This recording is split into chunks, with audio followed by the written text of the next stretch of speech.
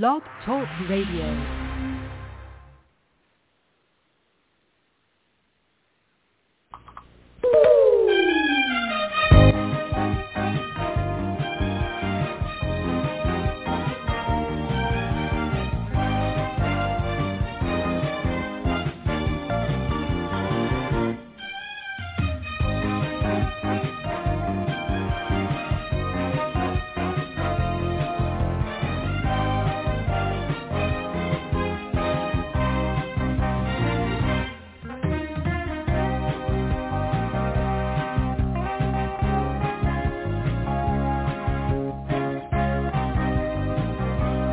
Hello and welcome to a special ScreenPicks podcast. I'm your host, Phil Wallace.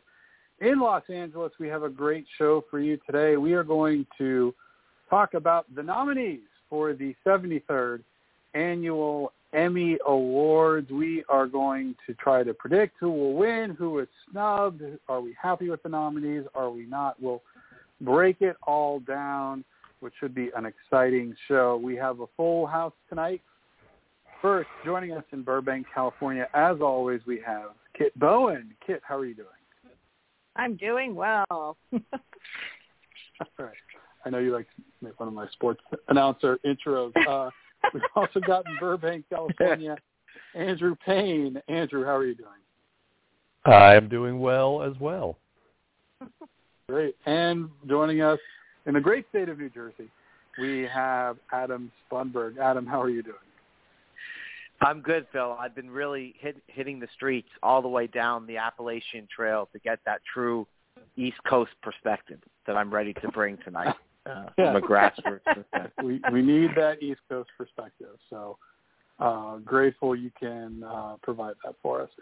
So let us talk about the nominees for all of the different shows that are being nominated.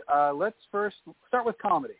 The nominees for Best Comedy Series are Blackish, Cobra Kai, Emily in Paris, The Flight Attendant, Hacks, The Kominsky Method, 10/15, and Ted Lasso. And a couple of surprises here. Maybe 10/15, a little bit of a surprise. Emily in Paris, a total shock. And then I think most of the rest, not really a surprise. But, Kit, I'll start with you. With all of the nominees for Ted Lasso, I mean, it sure looks like it's shaping up to be a Ted Lasso night. But what do you make of this list? Yeah, I certainly hope it's a Ted Lasso night. I just, I think that show is fantastic. I also love Hacks as well, so I'm really glad that made the cut. I think we all decided that was probably going to happen. The only one, I guess the one I'm not, I forgot, what is 10/15? That's the one I'm not entirely sure about. That's a show That's on Hulu. the one on Hulu where they play like teenage girls. They play themselves at age 13. Maya Erskine, who is also in the Hulu show Casual, is in that. I mean, I've heard about the show. I just didn't know exactly about it. It's very funny. Blackish, is it? Okay, I'll have to check it out. Yeah, Blackish, it's just not normal Emmy material. It's like, it's very subversive and offbeat. Okay.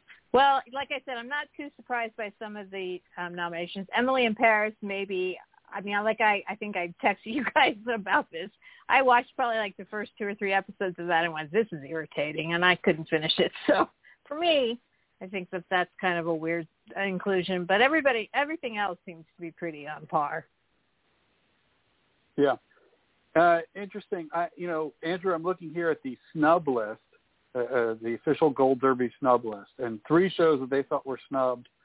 Girls 5 Eva, which we talked about, I thought was great. Definitely better than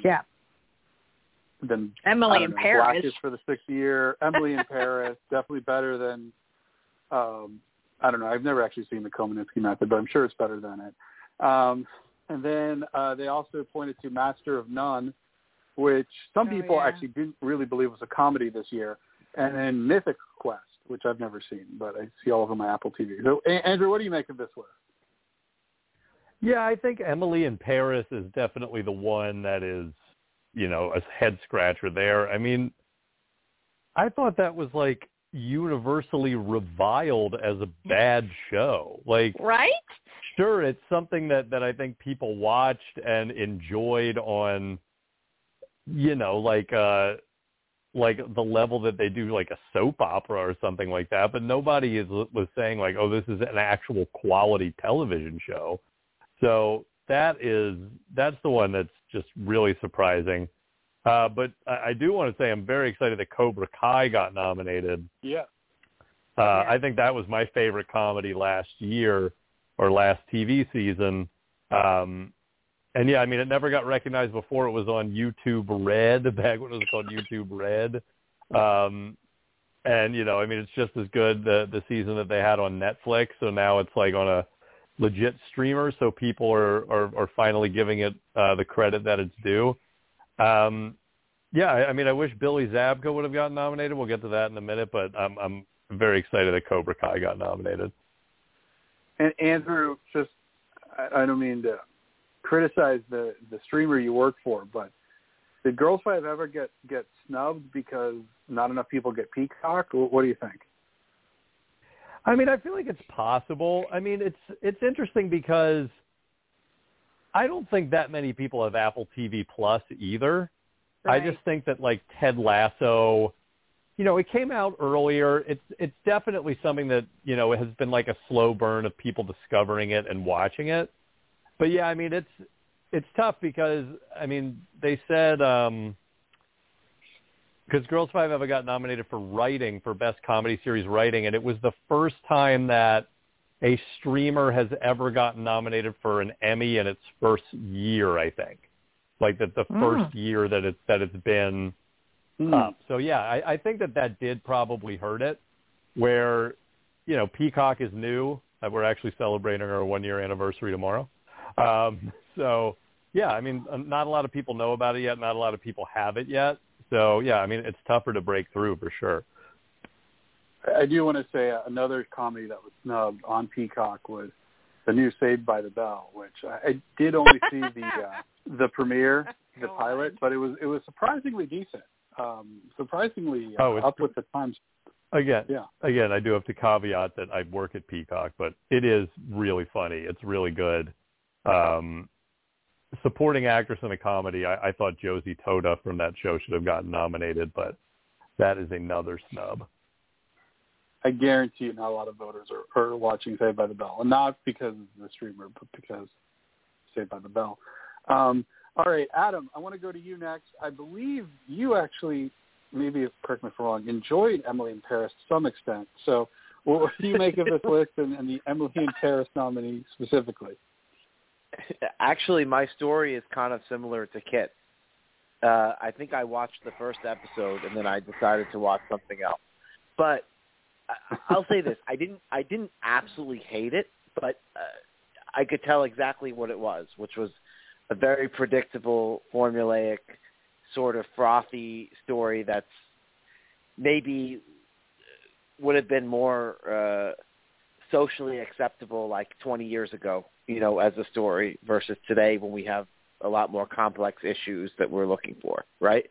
That being said, I do have a theory about why it keeps getting nominated. And I think it has a lot to do with the year that we all experienced, that people are just craving feel-good stuff. And I think whereas Ted Lasso is a much better feel-good show than Emily in Paris, I think people are a little bit just exhausted with the darkness and all the social justice problems. And sometimes they just want to watch something that's like sipping a nice cappuccino, And look at a pretty girl. Macaron. Exactly. So I'm not defending that, right? But I think maybe that's where the appetite for this came from. It did get a Golden Globe nomination for Best Comedy Series as well. That's what I'm saying, right? So that's 2 award shows that some voting bloc liked it, right, of nominees. But for me, of course, Ted Lasso is king in this category. And, I think, Andrew, one point I wanted to make about the whole Peacock versus Apple TV Plus the big difference, of course, was that so many people have iPhones or iPads or a MacBook somewhere and got a free year on this thing, right? So, true. So it's a lot easier to make the decision to say, yeah, I'll check out something on a network where you don't actually pay yet. So that may also be why, but I think to Apple TV Plus's great luck, now people will renew at least the subscription for 3 months because now so many people are hooked on this show to watch it. Yep. So. All right. Does anyone think that any show besides Ted Lasso will win Best Comedy Series? No. I want to make the case for Hacks. Yeah. Okay. Just because it is a show about show business, and I think that will resonate a lot with the Emmy voters. It's also it's interesting because it's like it's a show that's about both like the old and new of show business. So like like the main character, who we'll get to the fact that she got no, never mind. The main character of the show is a 25-year-old. Represents kind of like the new way of like thinking about comedy, and then you have Gene Smart, who's like essentially like a Joan Rivers type character, and so it's really about like the old and the new. So I think it's going to appeal to like both sides of the age gap in the Emmy voting block, and I think people on the Emmys or with these award shows they love to vote for things that are about what they do. So I could see that upsetting, but I feel like Ted Lasso is probably the favorite. Yeah. I do want to point out one thing with the flight attendant, Susanna Fogel, who has appeared on this podcast in the past, college classmate of mine and Adam's, nominated for Best Director for The Flight Attendant. So how about that? We have an Emmy-nominated director. Other directors nominated, by the way, Zach Braff. Did you know this? Directed an episode of Ted Lasso. Yeah, I just found that out. When I saw it got nominated, I didn't even know that. But I guess good for him. There you go. Zach Braff, Emmy-nominated director. All right, let's move on to Best Drama Series, Outstanding Drama Series. The nominees here are The Boys, which I told you guys, don't sleep on The Boys. Bridgerton, The Crown, The Handmaid's Tale, Lovecraft Country, which already got canceled, The Mandalorian, Pose, and This Is Us, all nominated for Emmy. So This Is Us gets yet another nomination. And I'm looking at the snub list. Some people were upset that The Falcon and the Winter Soldier got snubbed. If that's a snub, For All Mankind, In Treatment, Perry Mason, those are some others being mentioned as snubs. But Andrew, I'll start with you. What do you think of the nominees for Best Drama Series?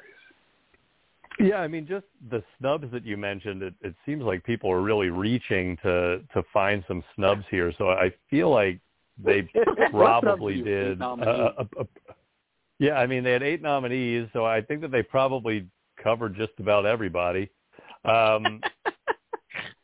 I mean, it's Pose's last season. This Is Us' last season is going to be next year.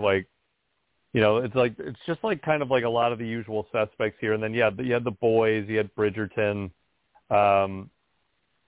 It's weird. It's like, and, we'll get to limited series in a second, but it just seems like the limited series has kind of replaced the drama series as the go-to hour-long thing now, because other than Bridgerton and I guess The Crown, The Mandalorian obviously, but none of these were really breaking through that much. Whereas it used to be this category was Mad Men, Breaking Bad, and The Sopranos, and The West Wing, and all these shows that everyone was watching and talking about. It just seems like it's almost like the little brother to the limited series now. Yeah, it's interesting. Although, like I said, The Boys was another show where it seemed like it was kind of all over the place and people talked about. But I hear you. Adam, what do you make of this list? I know you're a big Bridgerton fan. Who do you think is the favorite here? I am a big Bridgerton fan, but I think The Crown is going to win. I just think, history suggests that, it's the production value hasn't dropped off in any way. And to that show's credit, and it's not really even the show, it's the concept, right? The material is always fresh because you're covering, such a span of time and going to a new decade or a new period, each time. So, I kind of think it's the Crown's to lose, and I think it will be, to borrow one of your work phrases, Phil, I think it will be a reigning champ of the best drama category. Okay. All right. Fair enough. Kit, do you see this the same way, the Crown as well? And I know you're a big Marvel person. Do you feel like Falcon and Winter Soldier was snubbed here? No, I don't. I liked Falcon and Winter Soldier, but no. I mean, that wasn't any groundbreaking, entertainment. It was fun, but I don't think it got snubbed. I was surprised by The Boys, though. When I saw that, I went, oh, interesting. Because, that show is also, just off the wall and really violent. And I guess maybe this last season was a little more dramatic than maybe not, but still, it's kind of a sort of a, it's not something that I would think would be a very dramatic show like This Is Us, but I'm happy to see it on the list because I love the show. I think Adam's right. I think The Crown is probably going to be the winner of it. Although I did bring up The Handmaid's Tale when we talked about this last podcast that, this past season was back to form, I should say, on the show, because the past two seasons before that were a little, but this past season was just like, wow. So I'm absolutely not surprised that it got all the nominations that it got because it was really, really top notch. So I think maybe if anything would have, to upset The Crown, it might be Handmaid's Tale. That would be my guess. Interesting. Well, The Handmaid's Tale is the only one of these 8 shows that has actually won this award for Best Drama Series before. The Crown has not. Mm-hmm. So right. Oh, it hasn't? It hasn't, no. Oh. By that? Claire Foy won. But okay. No, The Crown here, I'm looking here, lost last year to Succession. And then it was on they took a break, so the time before that it was on, it lost the Game of Thrones in both 2018. Well, I guess this is the 4th season. So the first year it was on, it lost the Game of Thrones, and then I think this Succession. Yeah, this past season of The Crown was so talked about, with Margaret Thatcher and Diana and all of that I really feel like, it's the most high-profiled season of that show for sure. Yeah. By the way, The Crown season 1 actually did lose to The Handmaid's Tale season 1. Looking at here, back in 2017. But I actually didn't remember that, but maybe you're onto something, Kit. Maybe The Handmaid's Tale is in better shape than we think. We got a lot. Andrew, are you betting on The Crown here? I think The Crown seems like the favorite. I mean, I'd personally love to see The Mandalorian win. I thought its second season was a lot better. Well, not a lot better, but definitely substantially better than the first season. And of course, the end was just unbelievable. So I'd love to see The Mandalorian win here. I feel like it's between The Crown and Bridgerton. I wouldn't be surprised to see Bridgerton upset just because it was so talked about. That was the show for a month. But yeah, I feel like it's between those two. Yeah. All right, let's move on. We'll stick with series. So best limited or anthology series, 5 nominations here. I May Destroy You on HBO, Mare of Eastown on HBO, The Queen's Gambit, The Underground Railroad gets a nomination, and then WandaVision also is nominated. I said this last time we were on. But if it were up to me, they would just get rid of the limited series category and just call all of these dramas, especially when you consider like Lovecraft Country, which may only ever have one season. You could, and then whereas there's a chance Mare of Eastown may have the second season. I don't know. The lines are getting blurred. I think this would be much more interesting if you had Mare of Eastown and the Queen's Gambit going up against, The Crown, The Mandalorian, and Bridgerton. I think that would just be really competitive for fun. But you have those five. Adam, I'll start with you here. I mean, this is a really interesting category here. To me, the two best shows on TV this year, in my view, were The Queen's Gambit and Mare of Easttown. And here they are in the limited series category. Well, what do you think about this category? No, I think it's amazing, and actually it kind of goes to a realistic question I think we should ask, and of course some of these may not even be limited series, so the lines are even more blurred because, like you said, some of these dramas could be one season and the limited series could be more. But I think there's something to be said for stories having a finite ending. There's nothing I think that can be more destructive to a good show than one that's trying to run so perennially that they insert plot devices to keep things going, right? So I think these stories all had a very clear conclusion, at least within the story arc of that year, and it shows. But if I had to pick what would win, I still think it's going to be Queen's Gambit. I know that's kind of a chalk choice, but to Andrew's point, two shows really caught everyone's attention this year. One of them was Bridgerton, the other was Queen's Gambit, at least among Netflix. I still am sort of shocked that it happened.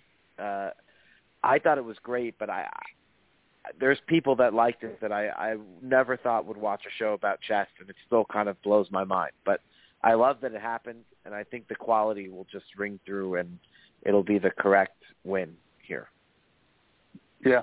Andrew, you said on our last show this category should end tonight, and I agree with you. But yeah, me too. Yeah, I mean, this could go either way. I mean, this is exciting to me with these two really fantastic limited series. I don't think the other nominees really have much of a chance. What do you think? Well, I May Destroy You was probably the best reviewed of all of these. And the Underground Railroad, I mean, it just came out pretty recently, but I mean, that's Barry Jenkins. I mean, this is like really prestigious stuff that's up there. And then WandaVision, we talked about, shows that captured everybody's attention. That was actually probably the most popular of all of them. WandaVision was crashing Disney Plus every Thursday night. So this is all like to me, this is like the quintessential, like, obviously there weren't many water coolers during the pandemic, but like these were the shows that people were talking about, especially Mare of Easttown, Queen's Gambit, and WandaVision. And I agree with you, Phil, where it's like, it's also the fact that drama seasons have been so reduced. Like, it used to be a season of a drama series was like 22, 24 episodes. Now they're 10 episodes, sometimes 8 episodes. And these limited series, it used to be like the Thornbirds that had like 4 episodes, or Shogun that had like 3 episodes. Like that used to be like what a mini series was, but now they're just as long as the season of a drama series. So it really is like, what is the difference? The difference is just that it ends. But it's like at the same time, it's like seasons of The Sopranos ended. Like they had like a through line that the plot was usually resolved in the season finale. So I just don't see what the difference is anymore. I agree. Like, it should just be drama series. Like, it doesn't matter if it's only going to air for one season or not. Yeah. Interesting. I'm looking at some of the past winners for drama series. There's so many different eras of this. You had your Mad Men, then you had like Sopranos winning a bunch, and then But before, and then you had The West Wing, but before The Sopranos started winning in the 90s, look at some of these shows. The Practice won 2 years in a row. That was a 22-episode type of thing. Law and Order won, ER, NYPD Blue, Picket Fences. I can't believe Northern Exposure won Emmy for Best Drama 1 year. Was that even a drama? I don't know. LA Law won a bunch of times, 30-something. So anyway, very, very different shows from what you have today, for sure. But it's interesting how that. Andrew, sorry, what's your pick? Mare of Eastown or Queen's Gambit? I think it's going to be Queen's Gambit. Kit, curious to get your take on this and who you think the favorite is. And I'm also just looking at the snub list here. No love for Steve McQueen's Small Axe, as well as Genius, Aretha, and It's a Sin. I don't know if you have any feelings about that. Also The Undoing, right? That didn't get it? Right, no, yeah, The Undoing just, The Good Lord Bird. Right. I think The Undoing got kind of sideswiped by Mare of Eastown, which was just, I mean, I liked them both, but definitely Mare of Eastown was better. I think it's a good list, and I agree with you guys about the, sort of blurring the lines between drama and limited series, especially since if a limited series does so well, then it becomes a drama. So we'll probably see some of these on the drama list next time around because we'll have another season of it. I don't know about the Queen's Gambit, though. I mean, I'm not entirely sure where you could go from that one, where you go from there. Certainly with Mare of Easttown, you could see another season for that. But yeah, I mean, it is down between those two, in my opinion, and I just feel like, although I loved them both equally, but I think the Queen's Gambit as well is probably going to win. Yeah, I don't know. The Queen's Gambit's the favorite, but I could see it going either way. All right, let's move on. We'll talk about Best Actor in a Comedy Series. The nominees here: Anthony Anderson gets another nomination for Blackish. Michael Douglas nominated again for The Kominsky Method. William H. Macy for Shameless. Jason Sudeikis for Ted Lasso. And then Kenan Thompson gets nominated for Kenan. At least not for SNL. Or maybe you always seem very upset about Kenan Thompson getting nominations, Phil. Because that show is horrible. So the snub list, I'm looking here. Obviously, Andrew, you mentioned it. Billy Zabka for Cobra Kai. Ralph Macchio is also on this list for Cobra Kai, even though I think Billy Zabka, I don't know how you can snub him and put like Kenan Thompson over him, or like William H. Macy for the 11th season of Shameless. Do we really need to do that? Do we really need to? Or I still think he should have been nominated for Sports Night back in '99, but maybe he was. I don't know. I have to look that up. And then Ted Danson listed as a snub here for Mr. Mayor, which is, whatever. He's kind of Ted Danson in that. But Andrew, first of all, I don't know who's going to stop Jason Sudeikis here, but do you think anyone does? And then what do you think about the snubs? Yeah, I don't think anyone's stopping Sudeikis. I mean, he's kind of creator is based on a TV commercial, but he wrote several of the episodes. I mean, this is his show. This is a chance to honor him for sure. Like, it's got to be Sudeikis for Ted Lasso here. But then, you get to the snubs. Now, look, I love Kenan. I think Kenan is great. I love him on SNL. I hope he never leaves SNL, although it seemed like maybe this was his last season. I think Kenan's great. That show is terrible. Like, that show is unwatchable. I tried. I was excited for it because I wanted to support Kenan. The show is bad. What is not it about? particularly about him. So here's the thing that's funny. It is almost exactly the same plot as Full House. So Kenan is a widower who lives with his late wife's father-in-law and I think his brother. So the father-in-law is Don Johnson, and then Chris Redd is his brother. And except for having 2 kids, they have 3 kids. And he also hosts a morning show just like Danny Tanner. Like, it's the same plot as Full House. Jeez. But yeah, it's not good. And then, like, you see Billy Zabka. I mean, and also, like, who doesn't love a comeback story? I mean, like, Billy Zabka's been knocking around in, like, kind of like villain cameo roles and, like, you know, pilots that didn't go anywhere and all sorts of stuff basically since the Karate Kid. And, you know, now he's back and he's so good and he's carrying this great show. And yeah, I mean, Keenan and William H. Macy for Shameless. Who is still watching Shameless? It's been the same episode for like I gave up on that show in like the middle of the second season when I was like, every episode of the show is exactly the same, and they're an hour. Like, it's insufferable. But yeah, I don't know. Yeah, Billy Zabka. Justice for Billy Zabka. And by the way, I wasn't exaggerating when I said the 11th season of Shameless. Shameless has actually done 11 seasons and a 12th sort of sub-season. So, well, that's what I was talking about, Phil, when I said shows that go on too long to be perennially on. There's your perfect example, right? Mm-hmm. But that Keenan show, does he at least have a friend that likes orange soda? You've got to at least have that, right? No, he doesn't. Kel is, well, I don't know. I didn't watch every episode. For all I know, Kel shows up at some point. You need Kel. That's what's missing. Keenan and Kel is good, right? Without Kel, it's just missing something drastic. By the way, William H. Macy has been nominated for Shameless now 7 times. They just keep nominating him for that. Also, but why are you nominating the guy who was just involved in the college admissions scandal? Well, it was his wife. It's really his wife. I know it was, but yeah. Oh, I'm sure that he had absolutely nothing to do with it. And actually, I have to apologize. It turns out William H. Macy was nominated for Sports Night back in the year 2000, Outstanding Guest Actor in a comedy series.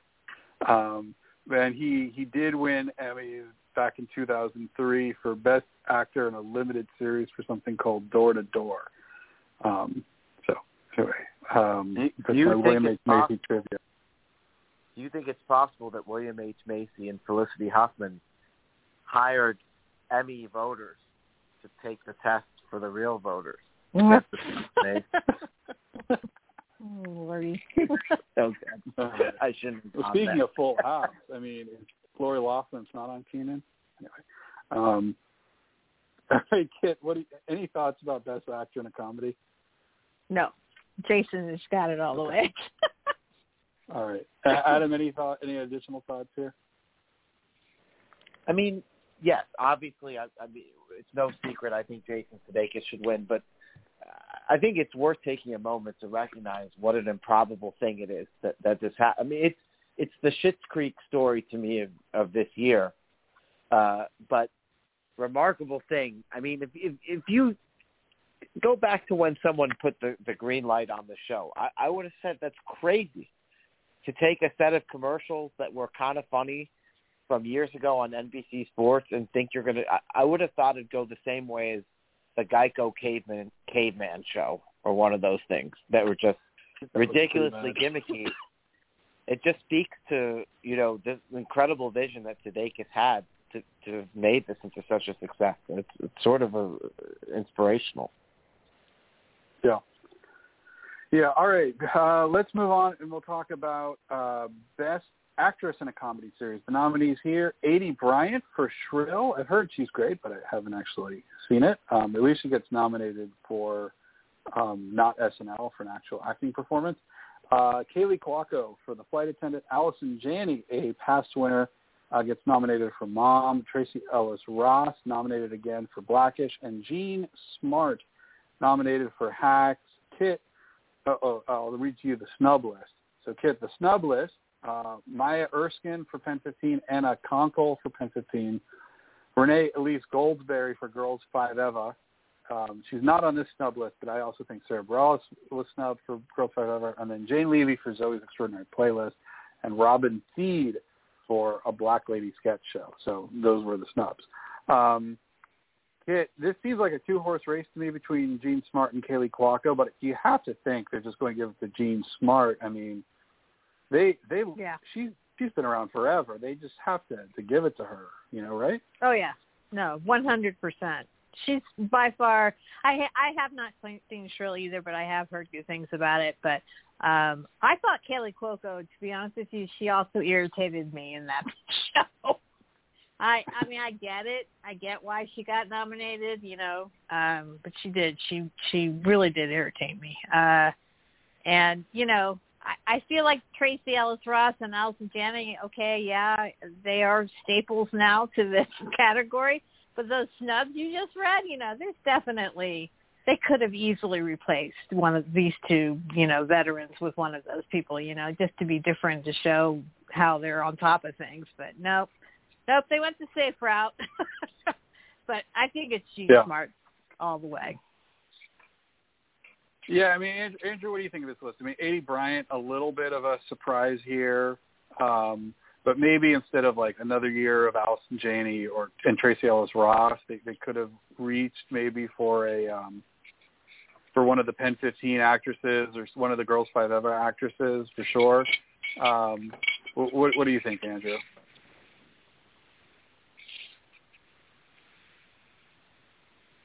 Andrew?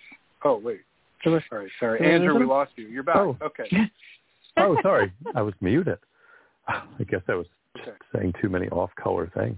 Yeah, I mean, obviously, I'm going to support the Girls 5 Eva cast getting nominated. I agree with you. I thought Sarah Bareilles was hilarious on that show, and same with Renee Elise Goldsberry. And also Jane Levy. I mean, I wonder if she got much of an Emmy push since that show was already canceled. But yeah, I mean, its second season was better than the first season. I think that she should have been up for it as well.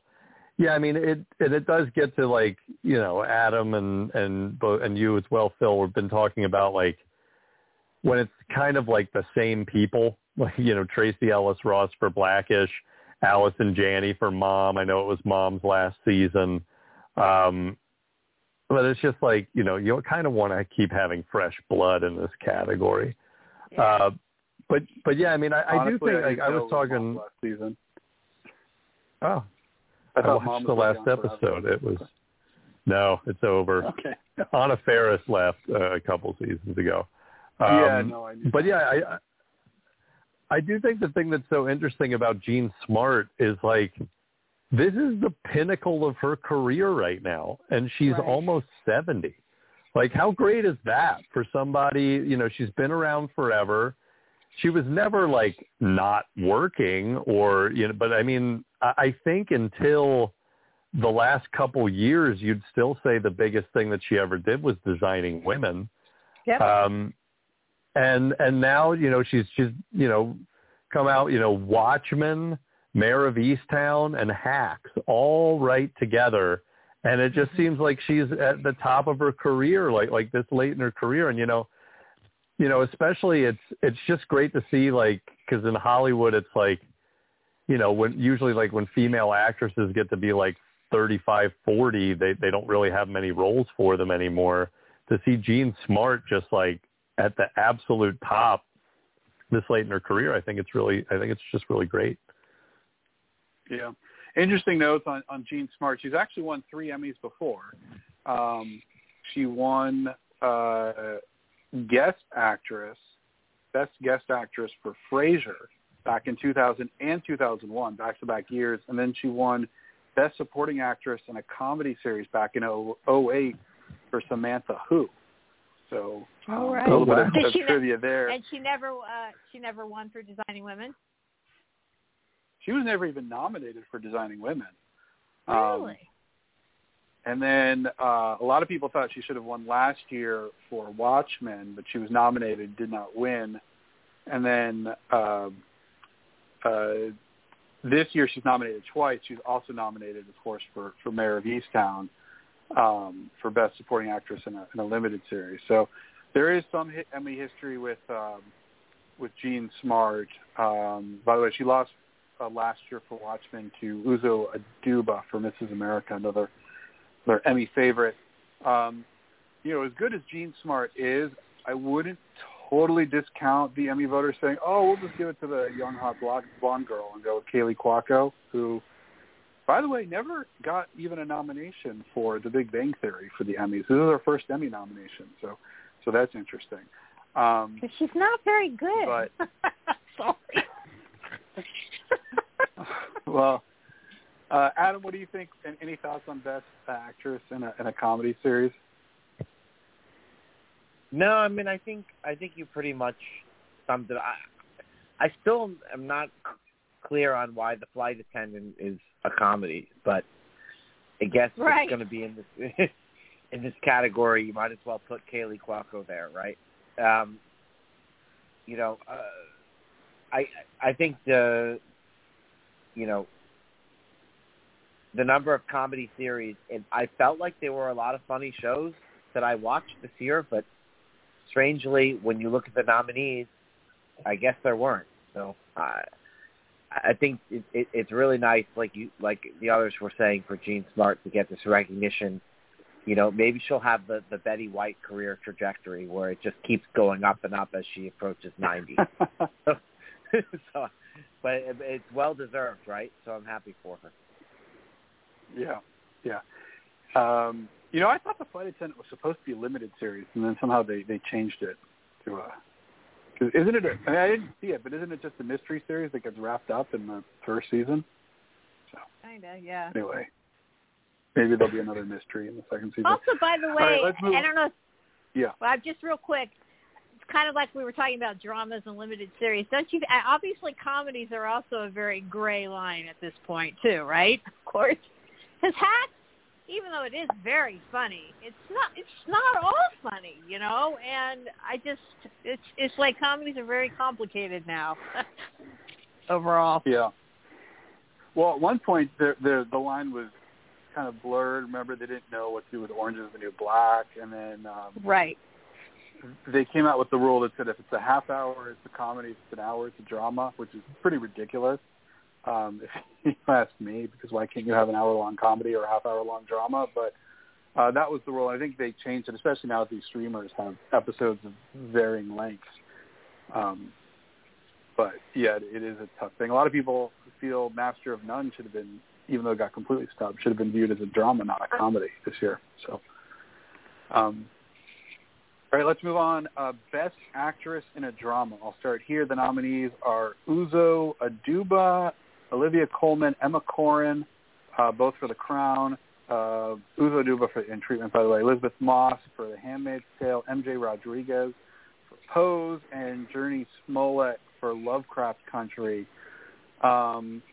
This one might be a little bit... Well, it does seem like Emma Corrin has kind of won sort of a lot of the other award shows for The Crown, but we also know that the voters do love Olivia Colman, even though she hasn't actually won an Emmy yet for this role. Adam, I'll start with you. What do you think about Best Drama Actress? Well, I think it is going to go to The Crown, but I don't know. I have this just weird thing with Olivia Colman that I feel like she always wins when she's like the runner-up option. It's happened like 3 times now, whether it was the Oscars, the Emmys, and I think voters really like her. So I'm going to take a slight go out on a limb and say that Olivia Colman wins the award. All right. Andrew, by the way, I'm looking at the snub list, if you will. This includes Aya Cash for The Boys, playing a white supremacist superhero. Phoebe Dynevor for Bridgerton. Adam, I don't know if you want to comment on that real quick. Yeah, I mean, she's snubbed, right? But I think, Regé-Jean Page was far more the attraction, right? Which makes it even more surprising that he's not in the next season. But, putting that aside, look, I think she did a great job, but I don't feel like it's an enormous snub. I don't think her character had tremendous range. You can be very good but not be Emmy nomination worthy and still be celebrated. So I'm not losing sleep over it. I'll put it that way. All right. So anyway, Andrew, I'll go back to you. What do you think of Best Actress in a Drama? I mean, I tend to agree that, like, Emma Corrin. I mean, I also agree with Adam that it's hard to ever count out Olivia Colman. She seems like she's the new Meryl Streep, where it seems like she could just win at any time. But also, Uzo Aduba has won 3 Emmys in the last, 6 years. And the one thing that we know about the Emmys is once you start winning, you tend to keep winning. So that would not be a shocker to me if maybe the Crown actresses kind of split the vote a little bit and Uzo Aduba slips in there. I feel like that would be a good, I don't know if the betting odds are out, but I think she'd be probably a good long shot bet to upset there. Interesting. By the way, Emma Corrin did not actually win the SAG for this role. It believe it or not, they combined supporting and lead, and then the SAG went to Gillian Anderson for The Crown. But Emma Corrin did win the Golden Globe for The Crown. So, Kit, any thoughts here about Best Drama Actress? I mean, I kind of agree with everyone about Olivia Colman, maybe pulling it out. And I think it's probably between those two. But, again, don't rule out Elizabeth Moss either, to be honest with you. I know I keep talking about Handmaid's Tale, but,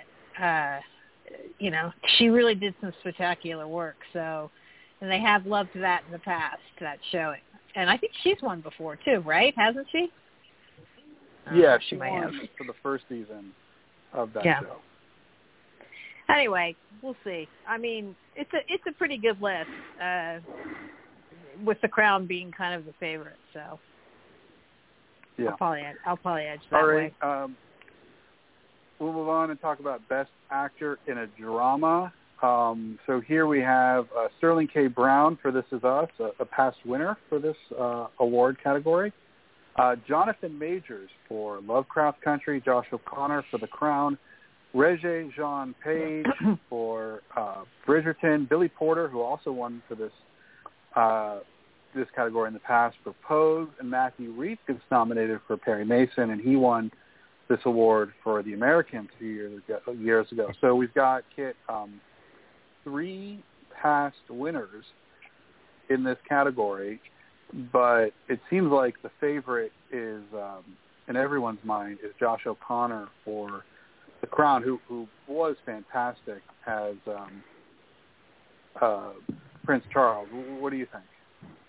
Yeah, I mean, I think Josh is definitely the front runner in my opinion. But when I saw Matthew Rhys's name on here, I went, yes, because I really loved Perry Mason. I thought it was a great show, and he was fantastic in it, so I was glad to see his name on here. And Regé-Jean Page, I mean, come on.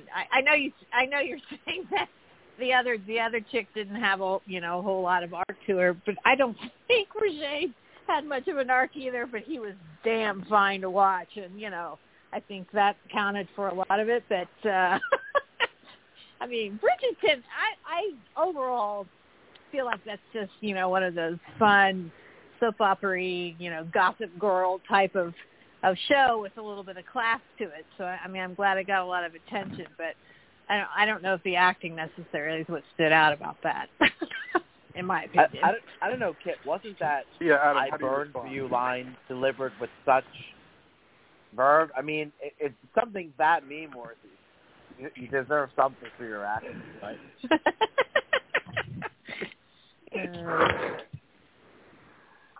Adam, any thoughts about a drama actor? How do you feel about Regé-Jean Page getting nominated? I mean, look, I'm glad he's nominated, especially because, like I was saying, apparently this is his one crack to be nominated because he's not back. I still feel like that's got to be some huge joke, and they're gonna surprise he's been written in the script somehow. Yeah, I guess it's the books. That's why they're doing it like that. Because even though the sister's in it again, she doesn't have a very big part in it, or I don't know, something like that. But anyway, it's because of the books. Blame the books. No, I agree. I feel like give him something, he could just stand around and watch others, right? But I think it's got to be Josh O'Connor. I agree, he's going to win. Like, it just feels like it'd be shocking if he didn't. Yeah, and by the way, Josh O'Connor is you think of him as Prince Charles, but he's had so many interesting roles in his career that it's kind of gone under the radar. He's got a lot of range. He can do a lot of different things. Andrew, I'm looking at the snub list here. Pedro Pascal for The Mandalorian. Snub. He took off his helmet a few times in the show, so I think that has to be considered. But Joseph Fiennes for The Handmaid's Tale, I don't know if you guys think that's a snub, or Justin Theroux for The Mosquito Coast. I don't know anyone who's seen that show, but Andrew, what do you think about Best Actor in a drama? What about Kevin Costner for Yellowstone? I think it's kind of surprising that he's never really in the mix, considering it's never gotten much. It's never really gotten any Emmy love, even though it's extremely popular. I think it's the number one scripted show on cable. It's just, and it has Taylor Sheridan writes every episode, and he's an Oscar-nominated screenwriter, I think twice. Yeah, I just think it's surprising. You have Kevin Costner. It's surprising that show doesn't get any Emmy love. Everybody, Josh O'Connor, I haven't seen The Crown, so I can't really remark on how good he is on that show. But I just think Regé-Jean Page, it's his only season on the show. He was such a breakout. Do we have an upset here? I like him as an upset, too. I think the thing with the Emmys is there's usually more upsets at the Emmys, for sure, than the Oscars. Because, like we've said, that there's no precursors. Like there's nothing to really kind of set your model against, essentially. So except for the Golden Globes. Yeah, but that doesn't count. That's that's 35 corrupt journalists. Right? But and they also but do it off of a different time frame. Yeah. So, I like Regé-Jean. I like that. I like him as an upset pick, too. There have been a lot of big upsets. Every year we talk about 4 total shocks at the Emmys, or maybe even more. All right. Well, we'll see what happens. Also, Jonathan Majors, I thought he was the former football coach at Pitt, right, in Tennessee. Johnny Majors. Anyway, let's move on. We'll stick with lead acting categories. And normally I don't do lead actress in a limited series this early, but I have to with the nominees we have here. So we've got Michaela Cole for I May Destroy You, Cynthia Erivo for Genius Aretha, Elizabeth Olsen for WandaVision, and then you've got Anya Taylor-Joy for The Queen's Gambit and Kate Winslet for Mare of Easttown. And to me, this, after limited series is maybe the most, powerhouse category. I think 2 of the best acting performances by anyone in any show this year were Anya Taylor-Joy and Kate Winslet. And then I've actually, even though I didn't see I May Destroy You, I heard from one well-known critic that Michaela Cole had some of the best acting you could ever imagine in I May Destroy You. So keep that in mind. So, Kit, I'll go to you. What do you think about Best Actress in a limited series? Yeah, it's a tough call here. They're really any one of them, except for maybe Elizabeth Olsen. I think she's kind of, in my opinion, sort of the last one on the list. But it's tough. I think Kate Winslet may have a slight edge over Anya Taylor-Joy, just maybe only because she's the freshest and everyone's talking about her accents and how everyone nailed it, and I don't know. It's a toss-up for me, but probably it'll go to Anya Taylor-Joy. I don't know. But Michaela, Cole could certainly step in and win as well. I don't really know, to be honest with you. I'm gonna remain undecided on this one at this point. Well, I'll mention a snub real quick. Nicole Kidman snubbed for The Undoing, and we know voters love her. So, yeah, that's maybe a surprise. Yeah, I think it speaks to the depth of this category.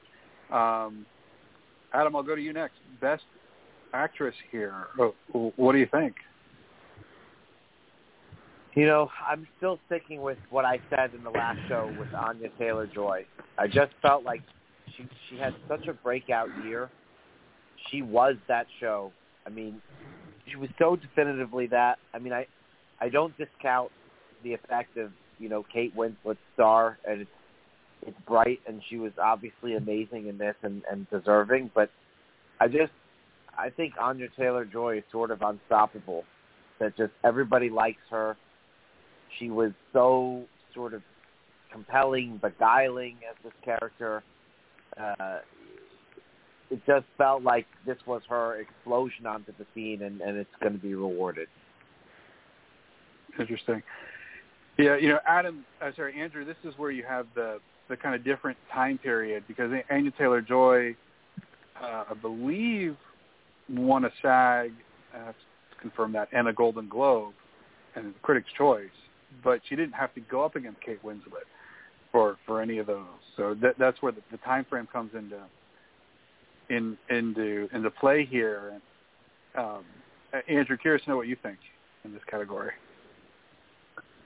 Yeah, I mean, it's interesting because Mare of Eastown is obviously more recent in everybody's memory because it ended, just a month or two ago.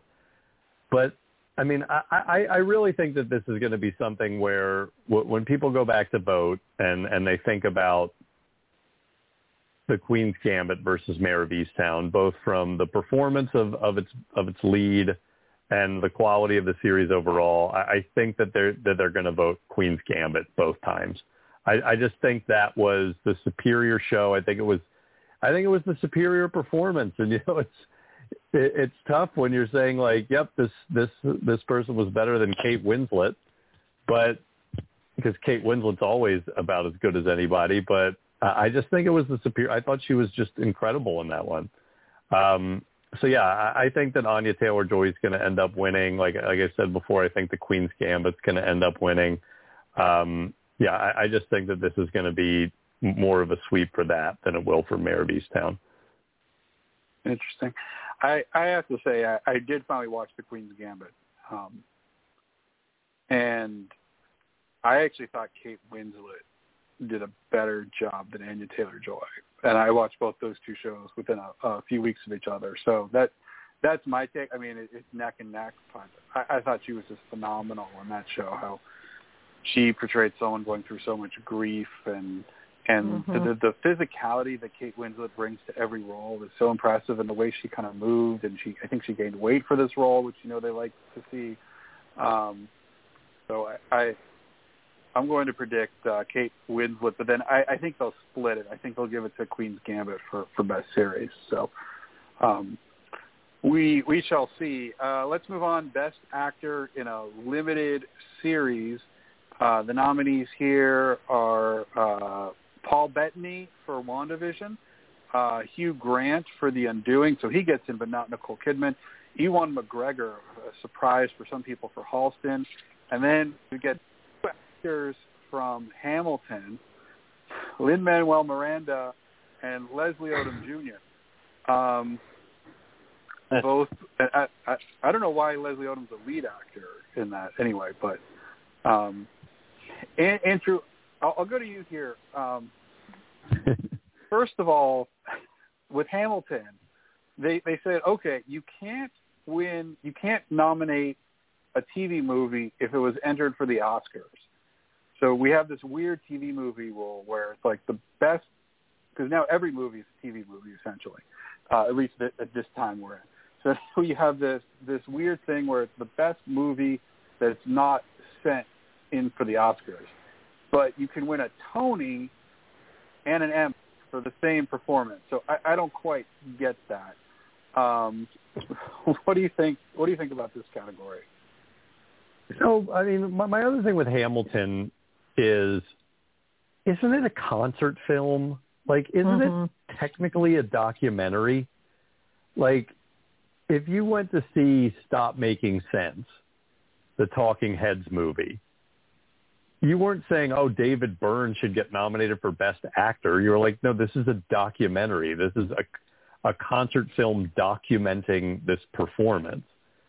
And I know that Hamilton was like, well, I mean, yeah, but I mean, I know that Hamilton is, you know, they tried to do like a more enhanced version of that for television, but at the end of the day, it is a filmed document of a stage performance. It's not a performance for the screen. So that's why it does seem strange to me that they're nominated in this category. Like it doesn't seem appropriate. So yeah, I mean, I think that that's strange. And I mean, I don't know. I didn't watch The Good Lord Bird, but apparently Ethan Hawke was a major snub. Yeah, a lot of people for that. But yeah, I mean, I feel like with who's left, I mean, maybe it goes to Hugh Grant for The Undoing.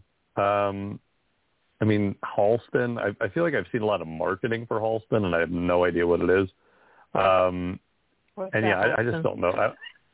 I just don't know that they're going to give it to Paul Bettany for WandaVision, although he was great on that show, so maybe he'll sneak in there. But yeah, I mean, I agree with you, Phil. Like, it doesn't seem like you were nominating a screen performance with Hamilton. It seems like you were nominating a stage performance, and really what that was capturing that rather than a performance for the screen. Mm-hmm. Yeah, I agree. By the way, Hugh Grant has not won an Emmy, but he was nominated for A Very English Scandal a few years ago. Kit, yeah, it seems like you want to jump in here. What do you think? Well, yeah, I mean, you're right. It's how do you nominate for a performance on something they've already won Tonys for? It's the same performance. They're not doing anything different. You know, it just happens to be on television now. So it really doesn't make any sense. So it's odd. But you know, if I were to pick somebody, I would pick Hugh Grant, only because, you know, he played completely off type and, you know, did it very effectively. I mean, he was quite chilling in that. And, you know, for my money, I would put it on him. Yeah. Interesting. Adam, what do you think about the Hamilton controversy, and who's your favorite here? You know, I'm waffling on who I think is actually going to win. I kind of agree that I think Hugh Grant could win this. I really liked him in that role. I mean, it was a different kind of character for him, and there was something very chilling about the way he played him. That at some point, you know, you're watching a show like this and you're saying, okay, there's these megastars. I kind of forgot at times I was watching Hugh Grant. I really felt like he embodied that character, and that's saying something. So I wouldn't be upset to see him win. This whole Hamilton thing, though, I totally agree with you, Phil. I don't think it should be nominated for this. The whole idea of Hamilton becoming a movie was to hit the big screen. So I just don't really understand using the pandemic to suddenly put it in the Emmys. This doesn't jive with me. So, you know, I guess everyone watched it on TV, but I don't know. It's yeah, and even on the big screen, it's still a concert film. It's like if you go to the Fathom events of like La Boheme or something like that, you wouldn't expect the actors in that opera to be eligible for an Oscar because you saw the movie, like because you saw the concert film that they put on in a movie theater. Like it just doesn't make sense to me. Yeah. What about like Chicago? Chicago, getting nominated for and winning Best Picture, like 2002. Is that similar? Well, that was a movie. That was a movie made of the TV of the stage show. They didn't stick 3 cameras in the audience of the of the Eugene O'Neill Theater on Broadway and just put it out there. Exactly. And they are eventually going to make a Hamilton movie. That Are will they? actually be filmed as if we're. Yeah, I mean, it's been in talks for years, but I'm sure they will. I mean, there's too much money for them in it not to. I mean, they're making the Dear Evan Hansen movie is coming out this year, and all the Rent. There was a Rent movie. There's all these in the Heights, really popular become movies. Yeah, In the Heights obviously just became a movie. Right. So. In the Heights up for TV movie because it was on HBO Max. I mean, that's, the thing about it. Heights, it's our time period. It's the wrong time period, well, and it's submitted for an Oscar. The thing about those things is that usually they, if they take a Broadway show and turn it into a movie, they don't necessarily use the same actors from the Broadway show in the movie. I mean, sometimes they do, but not. Usually they cast movie stars, whatever, like Chicago, everything like that, right? This is exactly the same show that won all those Tonys, the same actors, the same thing. It's like there's nothing. It shouldn't even be considered. That's all. Yeah. Yeah. What's interesting is I'll just mention here is Hamilton was nominated for Best Movie for the Golden Globes, and now it's getting an Emmy nomination. But it wasn't, I guess, submitted for an Oscar. So otherwise, the only way this should have been nominated for an Emmy would be if it was like the producers being part of Curb Your Enthusiasm for a TV show. That would be the only way I support it. That's a good point. By the way, I just looked it up. Leslie Odom Jr. actually won Best Actor in the Tonys for Aaron Burr over Lin-Manuel Miranda, but Lin-Manuel won all the Tonys for the music and the production, et cetera. So just an interesting note there. All right, let's move on real quick. I'll try to get through some of these. We'll race through a little bit. Best Supporting Actor in a Comedy nominees here. Carl Clemens Hopkins for Hacks. We have 4 actors from Ted Lasso: Brett Goldstein, Brendan Hunt, Jeremy Swift, and Nick Mohammed. We also have Paul Reiser getting a nomination. I know we devoted some time to him last time. And then, of course, Andrew, I know you're always frustrated when this happens, but 2 SNL actors, Kenan Thompson and Bowen Yang. So Kenan Thompson with 2 nominations for this Emmy show. But, Adam, I'll start with you. You were the most excited about seeing 4 Ted Lasso nominees here. What do you think? Well, I was excited because, like I said, the Diamond Dogs all made it, right? So if you look at that scene when the Diamond Dogs really strike, it's Roy Kent, right, meeting with those 4 guys. The one that shocked me, I was really surprised to see the guy who plays Nate on this list. Not that I'm upset about it. I'm happy, but, I don't know that his acting was necessarily phenomenal.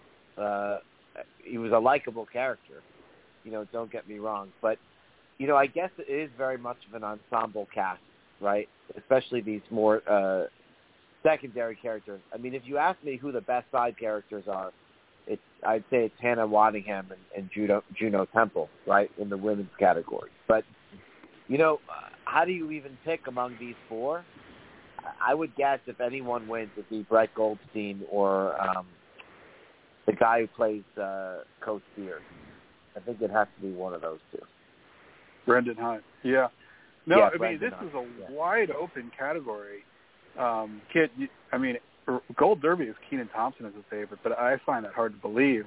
This, to me, anyone could win this. What do you think? Yeah, I mean, it's tough because,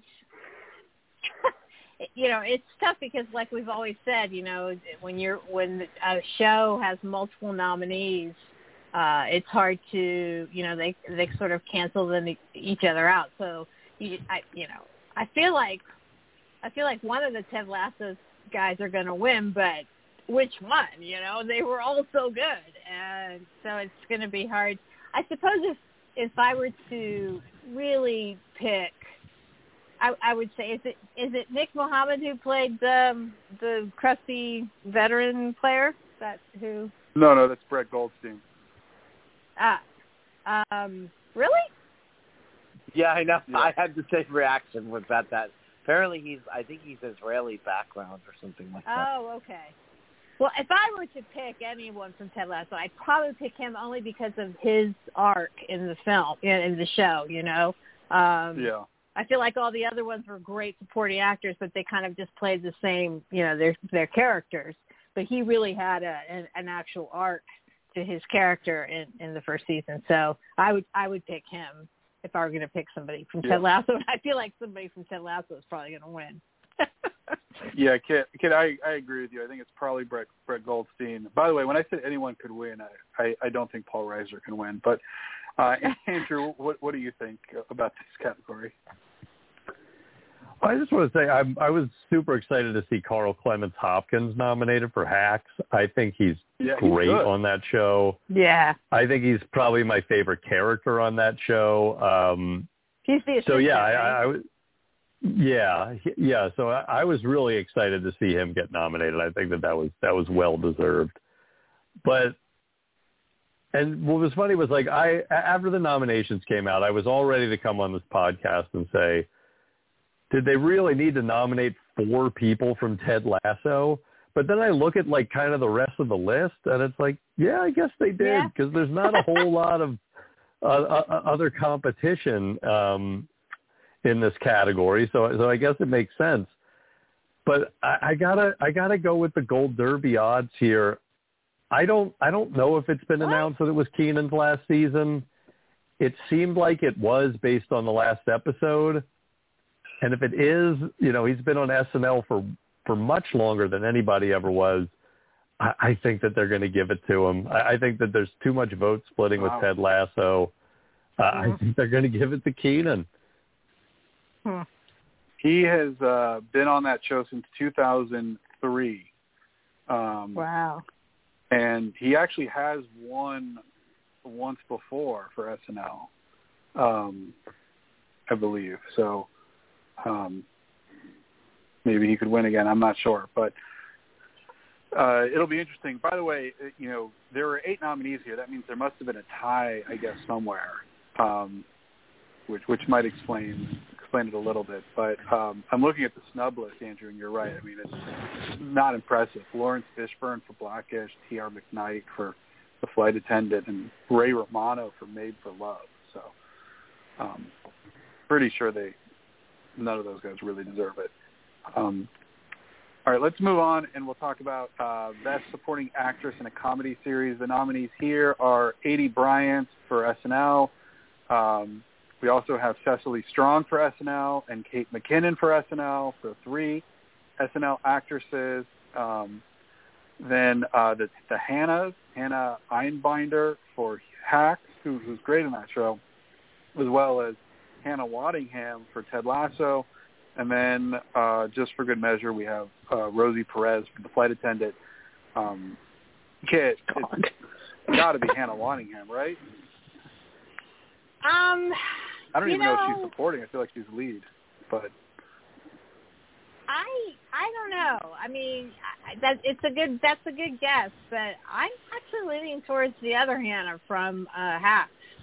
I just think she was spectacular, and really, I don't know. There was just something about that character and how she and Gene Smart got, their chemistry together. But I don't know. I mean, I'm kind of leaning more towards her. I think she might be the one to pull it out, but we'll see. Interesting. I forgot to mention Juno Temple.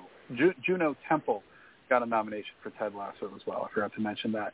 And so Aidy Bryant, by the way, has 2 nominations in these Emmys as well. So SNL and Shrill. Adam, what do you think? Hannah Waddingham, Hannah Einbinder, Juno Temple. What's your take? I mean, I love Juno Temple so much.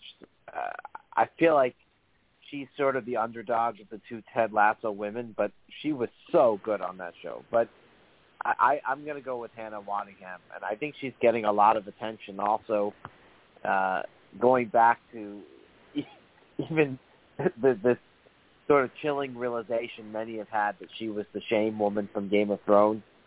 I think has given her almost a little bit more of a badass quality. What? So, yeah, did you know that, Kit?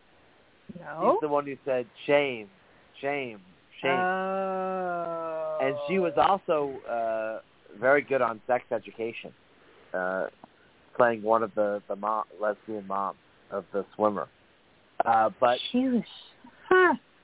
So she's had kind of an interesting story, but I like her chances. So to sum it up, Phil, I think Shame is in and Shameless should be out. All right.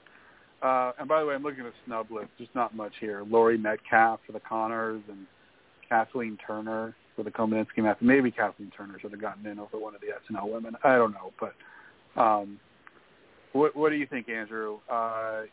Your favorite here for the best supporting actress in a comedy? Well, am I the only one who thinks it's absolutely insane that Hannah Einbinder is nominated in this category? She's the main character on that show. True. Like, that show is about her. Good point. Like, if anything, Jean Smart is actually the supporting actor on that show. I mean, I'd call them both leads, but yeah, she's the main character on the show. They probably decided to, for better, better coverage. You're allowed to submit yourself in whatever category you want to submit yourself in, but it's ridiculous. She has more to do than anybody else in this category. But yeah, I mean, I just think it's so silly. When I saw that, I was like, she's the lead. Like, she should be in the lead category, and she should probably be nominated there because she's good on the show, especially considering that that's basically her first performance ever on anything. Yeah. So, I think that's even more remarkable. But, yeah, I agree. I mean, I think it's going to be Hannah Waddingham. I think that, first of all, it's a true supporting performance. And yeah, I mean, I think that I'm really starting to come over to like kind of what Adam was saying about after I just said maybe Hacks could upset in comedy. Maybe this is one of those Ted Lasso things where it's just like Schitt's Creek last year, where it's just Ted Lasso across the board. Yeah, maybe. Of course, I just said Keenan was going to upset in supporting actor, so I'm giving all sorts of wild predictions out here to throw people off the scent. But yeah, I think Hannah Waddingham. I mean, she doesn't have any. There's no other Ted Lasso nominees in this category, so it should be easier for her than the supporting actors. Judah Temple. Jeez. Yeah. Well, I still think she'll win. Okay. All right. Decision's going to kick us off at 9:30, so I want to race through here. Best supporting actor in a drama: Giancarlo Esposito for The Mandalorian. As much as I like him, he doesn't do that much in the show. O.T. Fagbenel for The Handmaid's Tale, John Lithgow for Perry Mason, Tobias Menzies for The Crown, Max Mignella for The Handmaid's Tale, Chris Sullivan gets in again for This Is Us, Bradley Whitford for The Handmaid's Tale, Lovecraft Country, Michael K. Williams. Andrew, I don't know. Michael K. Williams, why not? Why not give it to Omar? What do you think? Yeah, give it to Omar. Come on. Yeah, I agree. Okay. Kit, Adam, any thoughts here? Drama supporting actor? Nah, give it to Omar. I'm going to say what I said last time. Omar coming. Okay. All right, and I'm looking here at the snub list. Jonathan Bailey for Bridgerton listed as a snub. So anyway, and then outstanding supporting actress in a drama. We've got Gillian Anderson for The Crown, Helena Bonham Carter for The Crown, Madeline Brewer and Ann Dowd both for The Handmaid's Tale, along with Yvonne Strahovski for The Handmaid's Tale and Samara Wiley for The Handmaid's Tale. So we have 4 actresses for The Handmaid's Tale. Anjuni Ellis for Lovecraft Country, and then Emerald Fennell gets nominated for The Crown not too long after she got nominated for Best Director for an actress. We could talk about this all day, but does anyone really think anyone will beat Gillian Anderson here? No, I don't think so. No. Okay. And then Best Supporting Actor in a Limited Series, we've got Adam. I know you were excited to see Thomas Brody Sangster, the boy from Love Actually, grows up and gets the nomination for the Queen's Gambit. I guess it's either going to be him or Evan Peters for Mare of Eastown. What do you think? Well, and then a bunch when of I was looking at the Gold Derby odds, Thomas Brody Sangster was far down the list, so I was ecstatically surprised, actually. In fact, they had the guy, I forgot his name, but the one that played her first tutor, the one who taught her chess, although he was very good, too. He was considered more Bill likely. Camp? So, Bill Camp didn't even get a nomination. What the hell? That's right. Bill Camp. How can you not nominate Bill Camp? I think that's a snub. Yeah, for sure. I thought he would win. He's been around forever. Yeah, okay. But it's great just to be nominated, as they say, right? Okay. Sure. Any for thoughts Thomas, here? For Thomas Brody Sangster, I mean. Yeah. Yes. Any thoughts here? I mean, Gold Derby says it's Evan Peters, but I don't know. What do you guys think? Yeah, this is so weird because, I mean, I would have thought John Boyega for Small Axe was going to win. I mean, he won the Golden Globe, and he's such a big star. But, Small Axe got totally shut out. And then I agree. If it wasn't going to be him, Bill Camp. This is another one where Daveed Diggs got nominated. Gosh, I have no idea. This one's, maybe it's the Mare of Eastown. Maybe I really have no idea. do for I May Destroy You. Maybe that's where they give it something. Yeah, maybe that's where they give that an award. I haven't seen that yet either, so. Yeah. All right, and then Best Supporting Actress in a Limited Series or Movie, and Renee Elise Goldsberry gets her nomination here, and along with Julianne Nicholson for Mare of Eastown, Jean Smart for Mare of Eastown, Philippa Sue also for Hamilton, Moses Ingram, who played Jolene in The Queen's Gambit, but it's just got to be Catherine Hahn, right, for WandaVision? I'd love for her to win. I loved her. But I thought Julianne Nicholson was pretty amazingly, devastatingly good in that, and Mare of Eastown. So, I don't know. I kind of think it's between those two. Especially in the last episode. Yeah. I think it's Catherine Hahn. It's just. I hope so, though. I loved her. I mean, I just love her.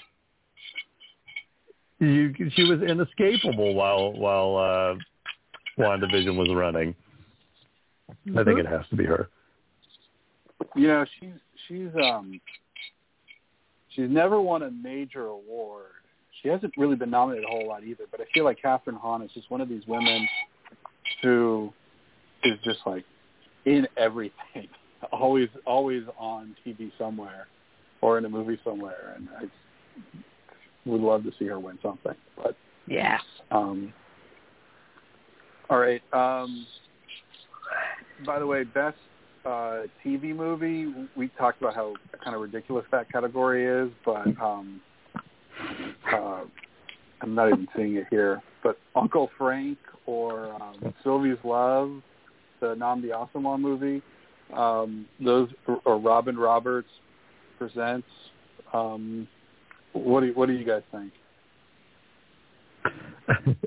I'm just so happy that Robin Roberts Presents movie got nominated because I saw so many FYC ads for that, and I'm just happy that whoever was running that campaign, good job, you got it nominated.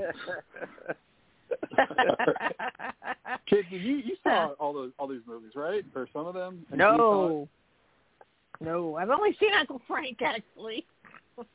Okay. I loved it. I actually liked Uncle Frank a lot, but I I hear Sylvie's Love is supposed to be really, really good, though. So. Did you think you were watching? Yeah, and that's one of those movies that was supposed to come out in theaters, right? Yep. Yeah. Yep. Well, like I said, every movie is a TV movie, at least for now. Like Dune is coming out this year. That's a TV movie. You know. Well, kinda. I mean, it's being released in the theaters too, so it's not. I know, but don't tell the director. Don't tell the director it's being released on TV at the same time. All right, just real quick, we're going to talk about the host. We have a host. Cedric the Entertainer is the host. He's on The Neighborhood. Do any of you guys watch The Neighborhood? No. No, but I know it's my dad's favorite show. Is it really? My dad watches it live on television. I think it's on Tuesday nights at 8. Like with commercials, nothing. Just watches it live on TV. He's the one. By the way, quick aside: the TV movie category, apparently they're moving the Creative Artist Emmys award the week before. So we won't even see it on TV. And I forgot to mention Dolly Parton's "Christmas on the Square" is nominated there too. But Cedric the Entertainer. So Andrew, no love for Jesus and Mero, Queen Latifah, or they didn't go to Stephen Colbert, James Corden. They didn't go to T.J. Lavin, the host of The Challenge. They didn't do him, or just like Trevor Noah. They didn't do him. They go to Cedric the Entertainer. I think it's a solid choice. I mean, he's stand-up. He's been around forever. It's on TV. I think it's solid. I probably would have gone Queen Latifah because everyone loves Queen Latifah. But yeah, I think Cedric the Entertainer is a solid choice. Yes, of course, everyone loves Queen Latifah. Okay. Adam, any thoughts on Cedric the Entertainer as a host of the Emmys? I just thought he was more relevant like 15 years ago. So he hasn't been doing that much entertaining, right? But I guess it's a fine choice. I think we saw the no host gimmick was maybe interesting one time. The Oscar showed it really starts to lose something after a while. You need something there. So I'd like a host. I did want to say one other mention though, Phil. Another awards I think nominated for 6 different things I think related to variety programs was Bo Burnham's Inside, which I was really glad to see nominated for those. That was really something special. Yes. He might clean up in the Creative Artist Emmy Awards. By the way, Cedric the Entertainer, if you look at his filmography, he's done a lot of work. He does not slow down. A lot of guest TV appearances. He also hosted a whole season of Who Wants to Be a Millionaire. Of course, the Barbershop movie. So he's a hardworking guy. 57 years old. Cedric the Entertainer. So I wonder if you changed your name to Phil the Podcaster, would this show be blowing up? Good branding, right? Yeah, maybe I should. All right, any final thoughts about any of these other awards? We didn't talk about variety talk series or reality competition series or anything like that, but any thoughts on any other awards? Not really. I'm disappointed, Phil, that Amazing Race used to always win reality competition series and somehow dropped off. It's not. The show's still great. It's just people, got tired of the same thing winning every year, and now it's always in the loss column. It'd be nice to see it come back and get some wins again. RuPaul's Drag Race has won that award 3 years in a row. So, and then The Voice won the previous 3 years in a row. So maybe it'll be The Amazing Race. It hasn't won since 2012. I don't think so. I think it's run its course. You think it's going to be RuPaul again? I feel really confident it's going to be RuPaul again. All right. Well, the system's about to kick us off, so that'll do it for Kit Bowen Andrew Payne, Adam Spunberg, I'm Phil Wallace. Signing off, everyone. Have a great rest of your night. Good night. Thank you, everyone.